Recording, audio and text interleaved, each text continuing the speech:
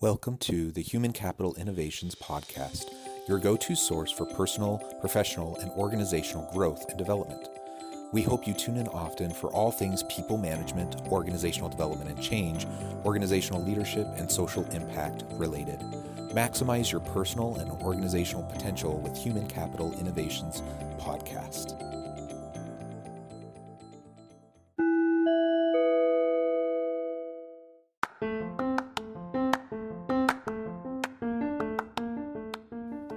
Welcome to the Human Capital Innovations Podcast. In this HCI podcast episode, I talk with Chris Delaney about using AI in the interview process to reduce unconscious bias.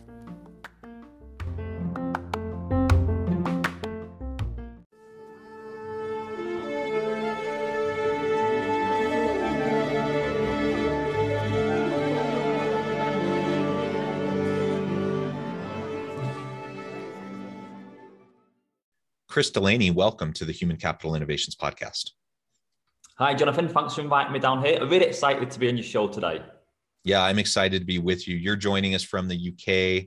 A bit of a time difference evening for you. It's morning here, south of Salt Lake City in Orem, Utah for me. Today, we're going to be focusing on the barriers in doing a successful job interview, some of the unconscious bias effects that influence the way we make decisions, and really how we can go about doing interviewing in a more fair and equitable way. And one of the tools to be able to do that, something that's been new on the scene the last few years, is using AI to help with the interviewing process and how we're evaluating applicants. So today we're going to be focusing on AI interviews and the unconscious bias effect. As we get started, I wanted to share Chris's bio with everybody. Chris Delaney is an interview coach and author of What is Your Interview Identity? Chris, being dyslexic, left school with no qualifications and thought his life was going nowhere, but he always had a passion for wanting to help other people. And Chris now helps career professionals succeed in job interviews at www.employmentking.co.uk. And that URL is in the show notes. Again, it's great to be with you, Chris. Thanks for joining me. Anything else you would like to share with listeners by way of your background or personal context before we launch on in? No, I think with my background, it just shows that you can have, no qualifications. I was dyslexic, had a list, but you can still be successful. It's all about setting goals, taking action, and being positive, having a positive mindset. Yeah, that positive mindset's super important. I think most people experience setbacks, barriers, challenges in life, and some people have more privilege and others less privilege, and we all kind of interface with the world from our own context, our own background. And I guess the question is, what are we going to do with the opportunities that have been given to us, and how can we make the most of it, right? And so I think that's a part of your story that's very compelling and important life lesson for all of us listening. The other piece of this, of course, then, is you found yourself in a career where you're helping people with the interview process. And so we're going to talk a little bit and start just by really exploring what some of those biggest barriers are to effective interviewing. It's interesting, I do research in this area, and among all of the different approaches to try to understand who's going to be a good employee for your, to join your team and be part of your organization, consistently over decades, interviewing has been shown to be the least reliable of all of the different techniques, yet it's the most common and prevalent. And I suppose there's a variety of reasons for that. But it has all sorts of problems, and those barriers persist to helping us make good decisions. So what are some of those that you see in the work that you do?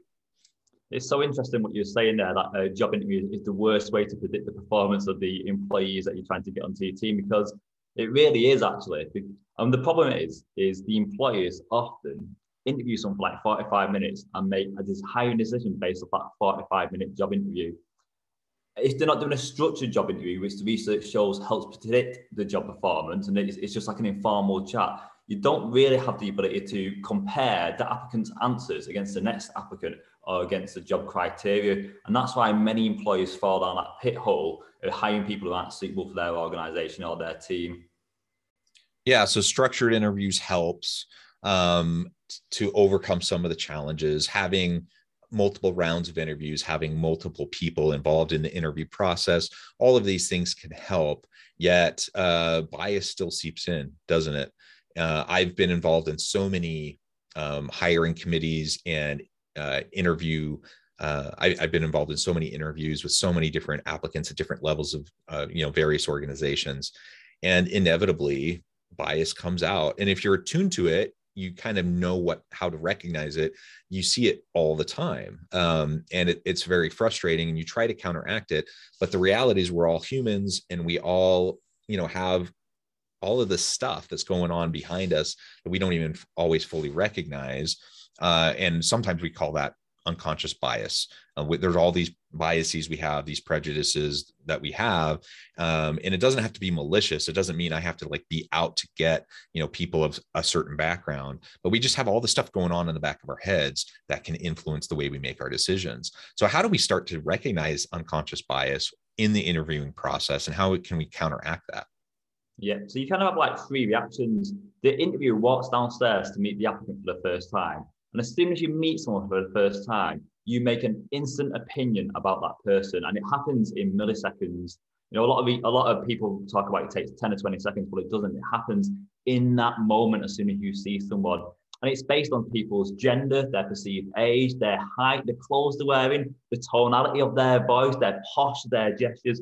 Everything about that person, all this data feeds into your mind, and you make an opinion about that person. And like you said, Jonathan, some people might be racist, might be sexist, or might be ageist, and it's really hard to change their opinion if they have such a negative view on a particular cohort of people. But most people make an unconscious bias because of their own experiences, their beliefs, their values, the culture of the country they grew up in as well. It all influences how we see and how we make opinions about other people. There was a really good experiment where they sent the same application to hundreds of different employers, but he attached 1 or 2 photographs. Photograph 1 was of an obese person, and the second photograph was of a natural weight person. I don't really know what a natural weight person is, but they said in the experiment it was a natural weight person. And the conclusion was that the applications that were sent with the obese picture resulted in a lower number of job interviews. But Jonathan, when I talked about that obese person, did you picture a male or female person in your mind? Yeah, that's interesting. Probably the first thing that came to my mind was a female. So interesting, because I often say this question to lots of people, and about 90% of people say male, but it doesn't really matter if you say female or male, but that's unconscious bias in operation. Just the fact that I didn't even think about it, that's what popped in, right? Yeah, and that's what happens to us all. We meet someone, and this goes back to our ancestors, the hunter and gatherers, where we want to know if someone's a friend or a foe. Should we run? Should we fight? Or should we try and trade fish for vegetables with that other person? And it's still in our mind now that we meet someone, we make an opinion to protect ourselves. But in a job interview situation, these opinions influence how the employer views that applicant's answers when you get to the job interview process. Yeah, I think that's a really important point. And again, it's not to point fingers. I mean, there are things we need to try to do from a legal compliance standpoint, from an equal employment opportunity standpoint. We want, to keep in mind diversity, equity, inclusion issues, certainly. And we don't want any racism, sexism, any of the isms, right, influencing the way we're making decisions. But it's not about pointing fingers. And I think most of the time when we see these types of things emerge, it isn't like overt racism. It really is just these unconscious biases that subtly influence a lot of the way we view the world and the way that we make decisions and go through an interviewing process. And it doesn't have to be racism or sexism or homophobia or any of those things. I mean, there's just so many different ways that these little biases impact us. I did a study a number of years ago using eye tracking technology and EEG scanning of the brain to look at, for example, body art. So individuals that had visible tattoos or piercings, more than just like, a simple ear piercing, but like multiple piercings, those sorts of things. And you look at one version, there'd be a resume and a picture of the applicant. one version with body art, one version without body art. And like you said, it wasn't a matter of like 10 seconds that people make their judgment. It's milliseconds. People make their judgment immediately. And the eye tracking software would allow us to see exactly what drew their attention. And of course, it was the body art. And so, when people are in those situations, they're not even thinking about it, but something that doesn't really matter in terms of someone's knowledge, skills, abilities, capabilities, and ability to, do a good job at work, instead of them being evaluated on those things, they're evaluated on whether they have a visible tattoo or they have a gauge in their ear or a nose piercing or whatever. And those things don't matter. So if that's what happens when we're just doing something like body art, how much more can it happen when you're talking about gender or about race, about those sorts of things? And so we just need to be aware that those challenges are there, that we have to try to overcome them. And that leads us into some of the AI technologies that have been implemented in the workplace in part as a way to make things more streamlined and more efficient as we go through the hiring process, because it does take a long time, but also to try to remove some of those unconscious biases that may influence the way we make decisions. Can you tell us a little bit more about that? Yeah, so there's two things that's happening now. So one, they're having applications where they take out all the information that might create an unconscious bias. So you take out someone's name, age, gender, even the universities that they studied at, because that also creates an unconscious bias. Or the other thing is, like you said, a lot of companies are using AI now. One of the reasons for the AI is because of the unconscious bias problem. But the other reason is for large organizations such as like Google and Microsoft. They get on average about 7,000 applications for every single job. Just imagine like the HR team having to read 7,000 applications. It's just too much work. So what they use now is AI to scan the CVs, the resumes, the applications to check through the AI algorithms if there's enough keywords in there to represent that person's got the ability, the experience and qualifications to apply for that job. So you've got AI scanning your application to see if you're talking about, using industry jargon, theories and models and experiences and all these keywords to see if you're suitable. The second stage is to sift applicants out. What they're doing now is using video technology where AI will come up and ask normally up to 3 questions, and the applicant has either 1 or 2 minutes to answer that question. And as soon as it gets to 2 minutes, the video recording just stops. If you're halfway through your answer or you're halfway through a line, you're not finished in time, that video just ends. And sometimes AI analyzes the videos, or sometimes a human person will analyze the recorded videos as well to see who then goes down to the face-to-face round. So it's being used in a couple of different variations, but the scanning the CVs, resumes, and applications has been happening for a while actually. And the video recordings is just coming a little bit newer. And then in the future as well, we're going to have, Zuckerberg keeps talking about the metaverse, doesn't he? So we'll be having, 3D job interviews in the metaverse at some point in the future as well.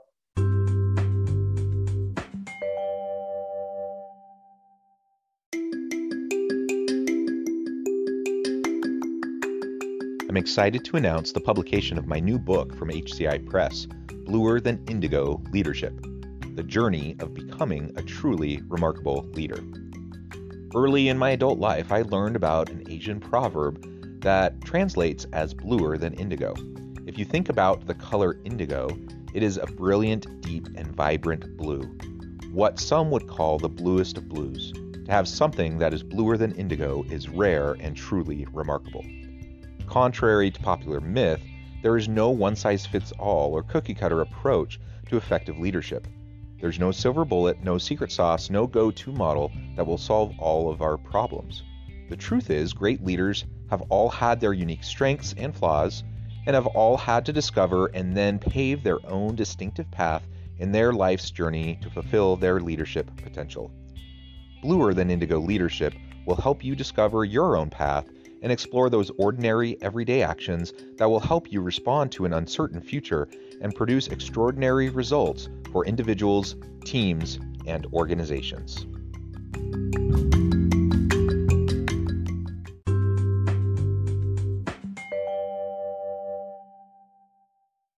Yeah, it's kind of crazy to think about all of these these disruptive technologies and the advancements. And of course, each of these have their own pros and cons and strengths and weaknesses. And I think about the AI use in video interviewing or in scanning resumes. And there really are, a lot of efficiencies there. And if the AI is trained well, it really can kind of equalize the process, right? So that you're not having my bias influence my decisions or another hiring managers or whatever. Like there's a baseline, right? And everyone's kind of getting evaluated by the same thing. The challenge is, how do you train the AI, right? How do you make sure that there aren't biases embedded into the AI itself? And that's been a big issue. Like there's been a lot of research around this, showing that, certainly unintentionally, but the AI can only do what it's trained to do. It can only put out results based on the inputs, right? And so if you have biased hiring practices in the history of your company, and then you feed all of that into the AI to show the AI what it needs to look for, lo and behold, what are you going to find? It's going to spit out more biased decisions. And so we have to be very careful about that. And that's why we need to have oversight. That's why we need to make sure that there are people who are also reviewing the videos, who are doing quality control, who are also scanning the resumes to spot check the AI to make sure that there aren't these sorts of diversity issues that arise based on the way the AI has been trained. Yeah, definitely. So there was an experiment or not an experiment, I think they kind of tested this technology in America with like the courts. So they fed these AI bots all the 100 years of court cases, and they wanted to see how would AI give jail term to different individuals. And what they found is, because of the data they fed to these bots, if a black person did a small crime like robbing some sweets from a supermarket, the AI bot would then give them like 20, 30 or 40 years in jail. And then if like, I don't know, a 20 to 30-year-old white male person kills someone, as an example, the AI bot will just give them like this really low sentence because historically there has been lots of racism in different countries and in court cases as well. So like you said, the information we feed the bots and the algorithms, that then makes them make decisions based on that data. And I think that's why companies at the moment are kind of using it at the smaller end, where they're just getting to do the videos, to do the scanning of the keywords. I see it a little bit with the scanning, a bit like Google. You put a question in and Google scans all these websites and then comes up with the best search. It's kind of like that, isn't it? You want A, B, and C criteria for this position. The bot scans all these resumes and then it gives you, 10 people to interview. And it's the same with the voice recognition on the videos. It's just scanning what you're saying, basically, and then seeing if you've got the job criteria. Yeah, and it's interesting too. Another piece of this, I mean, there's the diversity piece in terms of unconscious bias, the diversity, equity, inclusion elements. But it's also interesting for me to think about, as we move into the future of work, we see more and more people kind of shifting jobs, shifting companies, shifting careers, and we're interested in finding transferable skill sets, right? And so my question is, how do we train AI who are scanning resumes, for example, to look for the diamond in the rough, who may not have all the buzz terms of like someone who's been embedded in that industry, but has actually all the knowledge, skills, and abilities, and even really relevant experience? It's just atypical. It's not what you would normally see in that kind of a job search. How do we, and that is one of those human elements that it seems hard to replicate with the technology. How do we get there? Yeah, but with situational job interviews, you either get asked behavioural job interviews. So tell me a time when you did this, tell me a time when you did Y. Where situational job interview questions, give me an example of doing this, or tell me what you would do in this situation. So with the robots, it'd be dead easy for them with behavioural job interview questions to kind of scan your answers and go, we need you to do A, B, and C, so that works out. If you're recruiting someone who's come from a completely different job sector, who's then entering your job sector, they'll have all these like innovative, creative ideas, and their answer won't have the key terms that the robot will be searching for, but their answer might give you like really good solutions to industry problems, because it's fresh eyes, a new perspective, and an innovative way of looking at that same old problem. And lots of companies as well, especially these big organizations, they're proactively recruiting people for loads of different sectors because they know getting a team of people with different backgrounds, different perspectives, different experiences can find, uh, really creative solutions or creative ways of approaching old problems. So it's quite hard, isn't it? You kind of got this robot saying, I need to search on a basic level, I need you to have A, B, C, and D. And if you don't say I got A, B, C, and D, you're not getting the job role.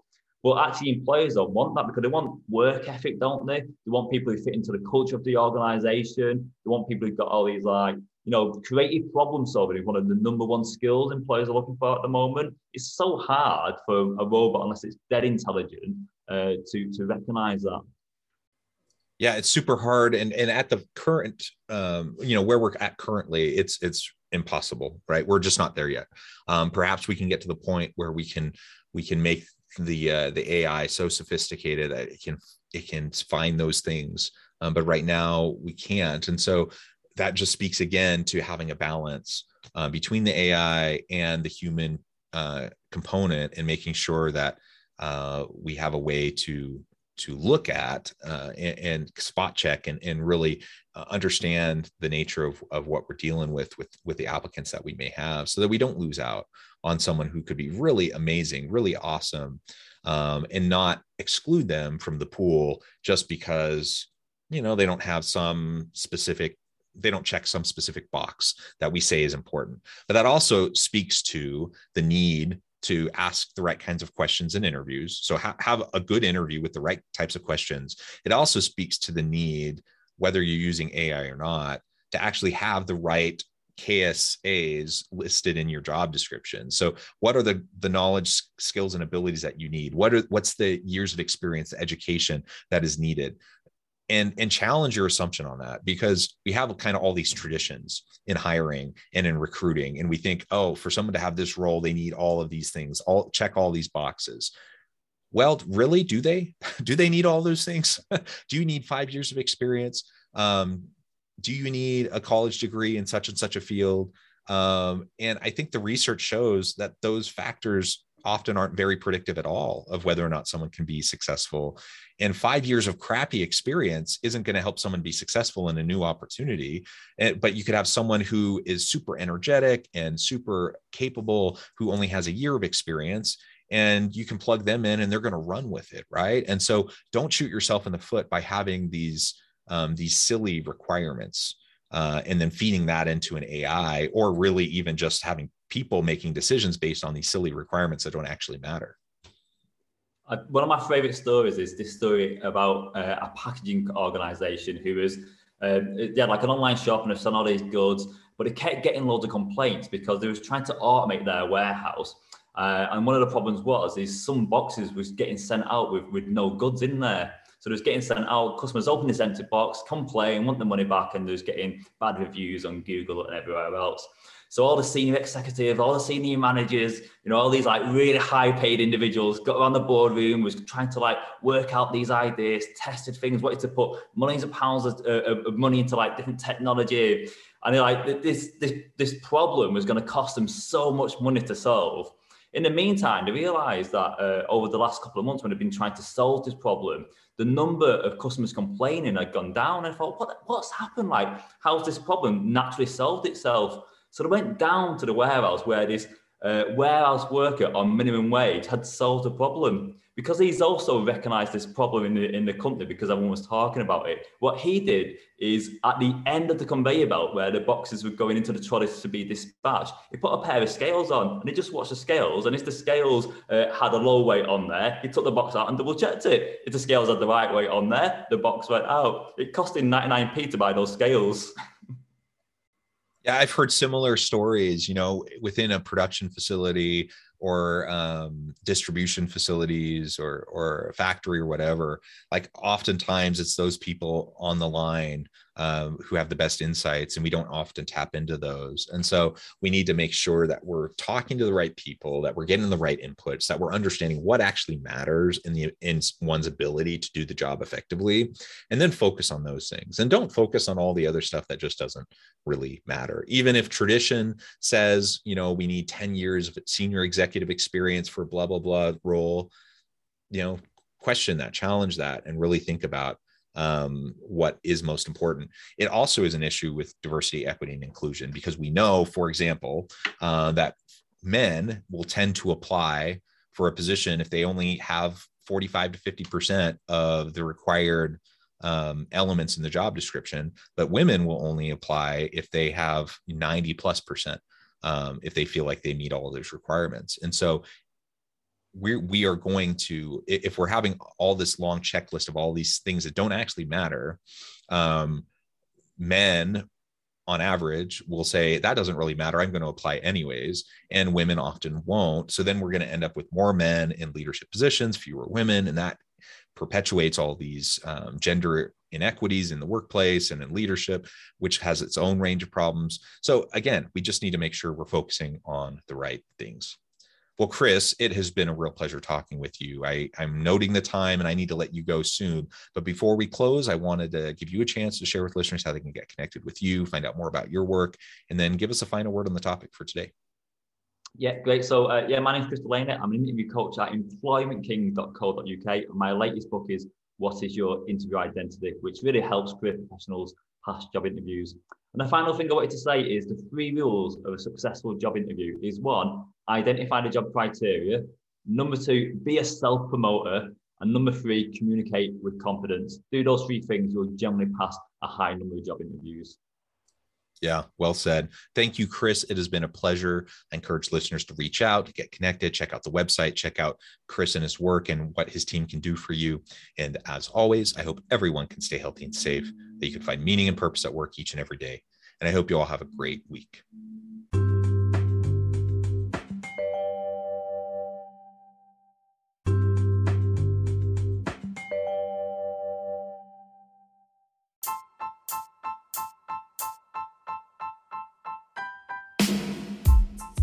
The alchemy of truly remarkable leadership.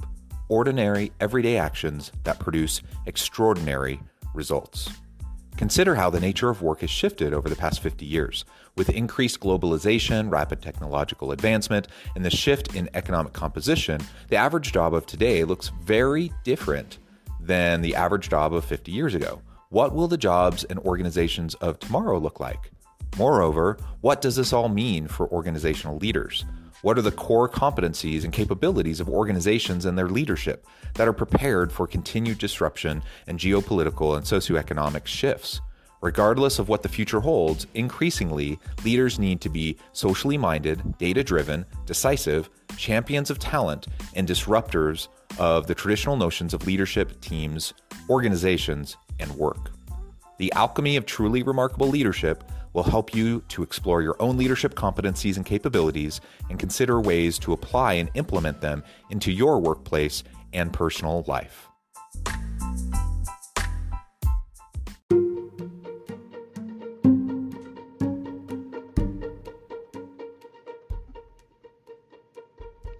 Check out Human Capital Innovations magazine, Human Capital Leadership. Human Capital Leadership is a free, interactive e-magazine with the mission to help individuals, leaders, and organizations find innovative approaches to maximize their human capital potential. We publish issues quarterly in August, November, February, and May. Take a look at the latest issue and let us know what you think.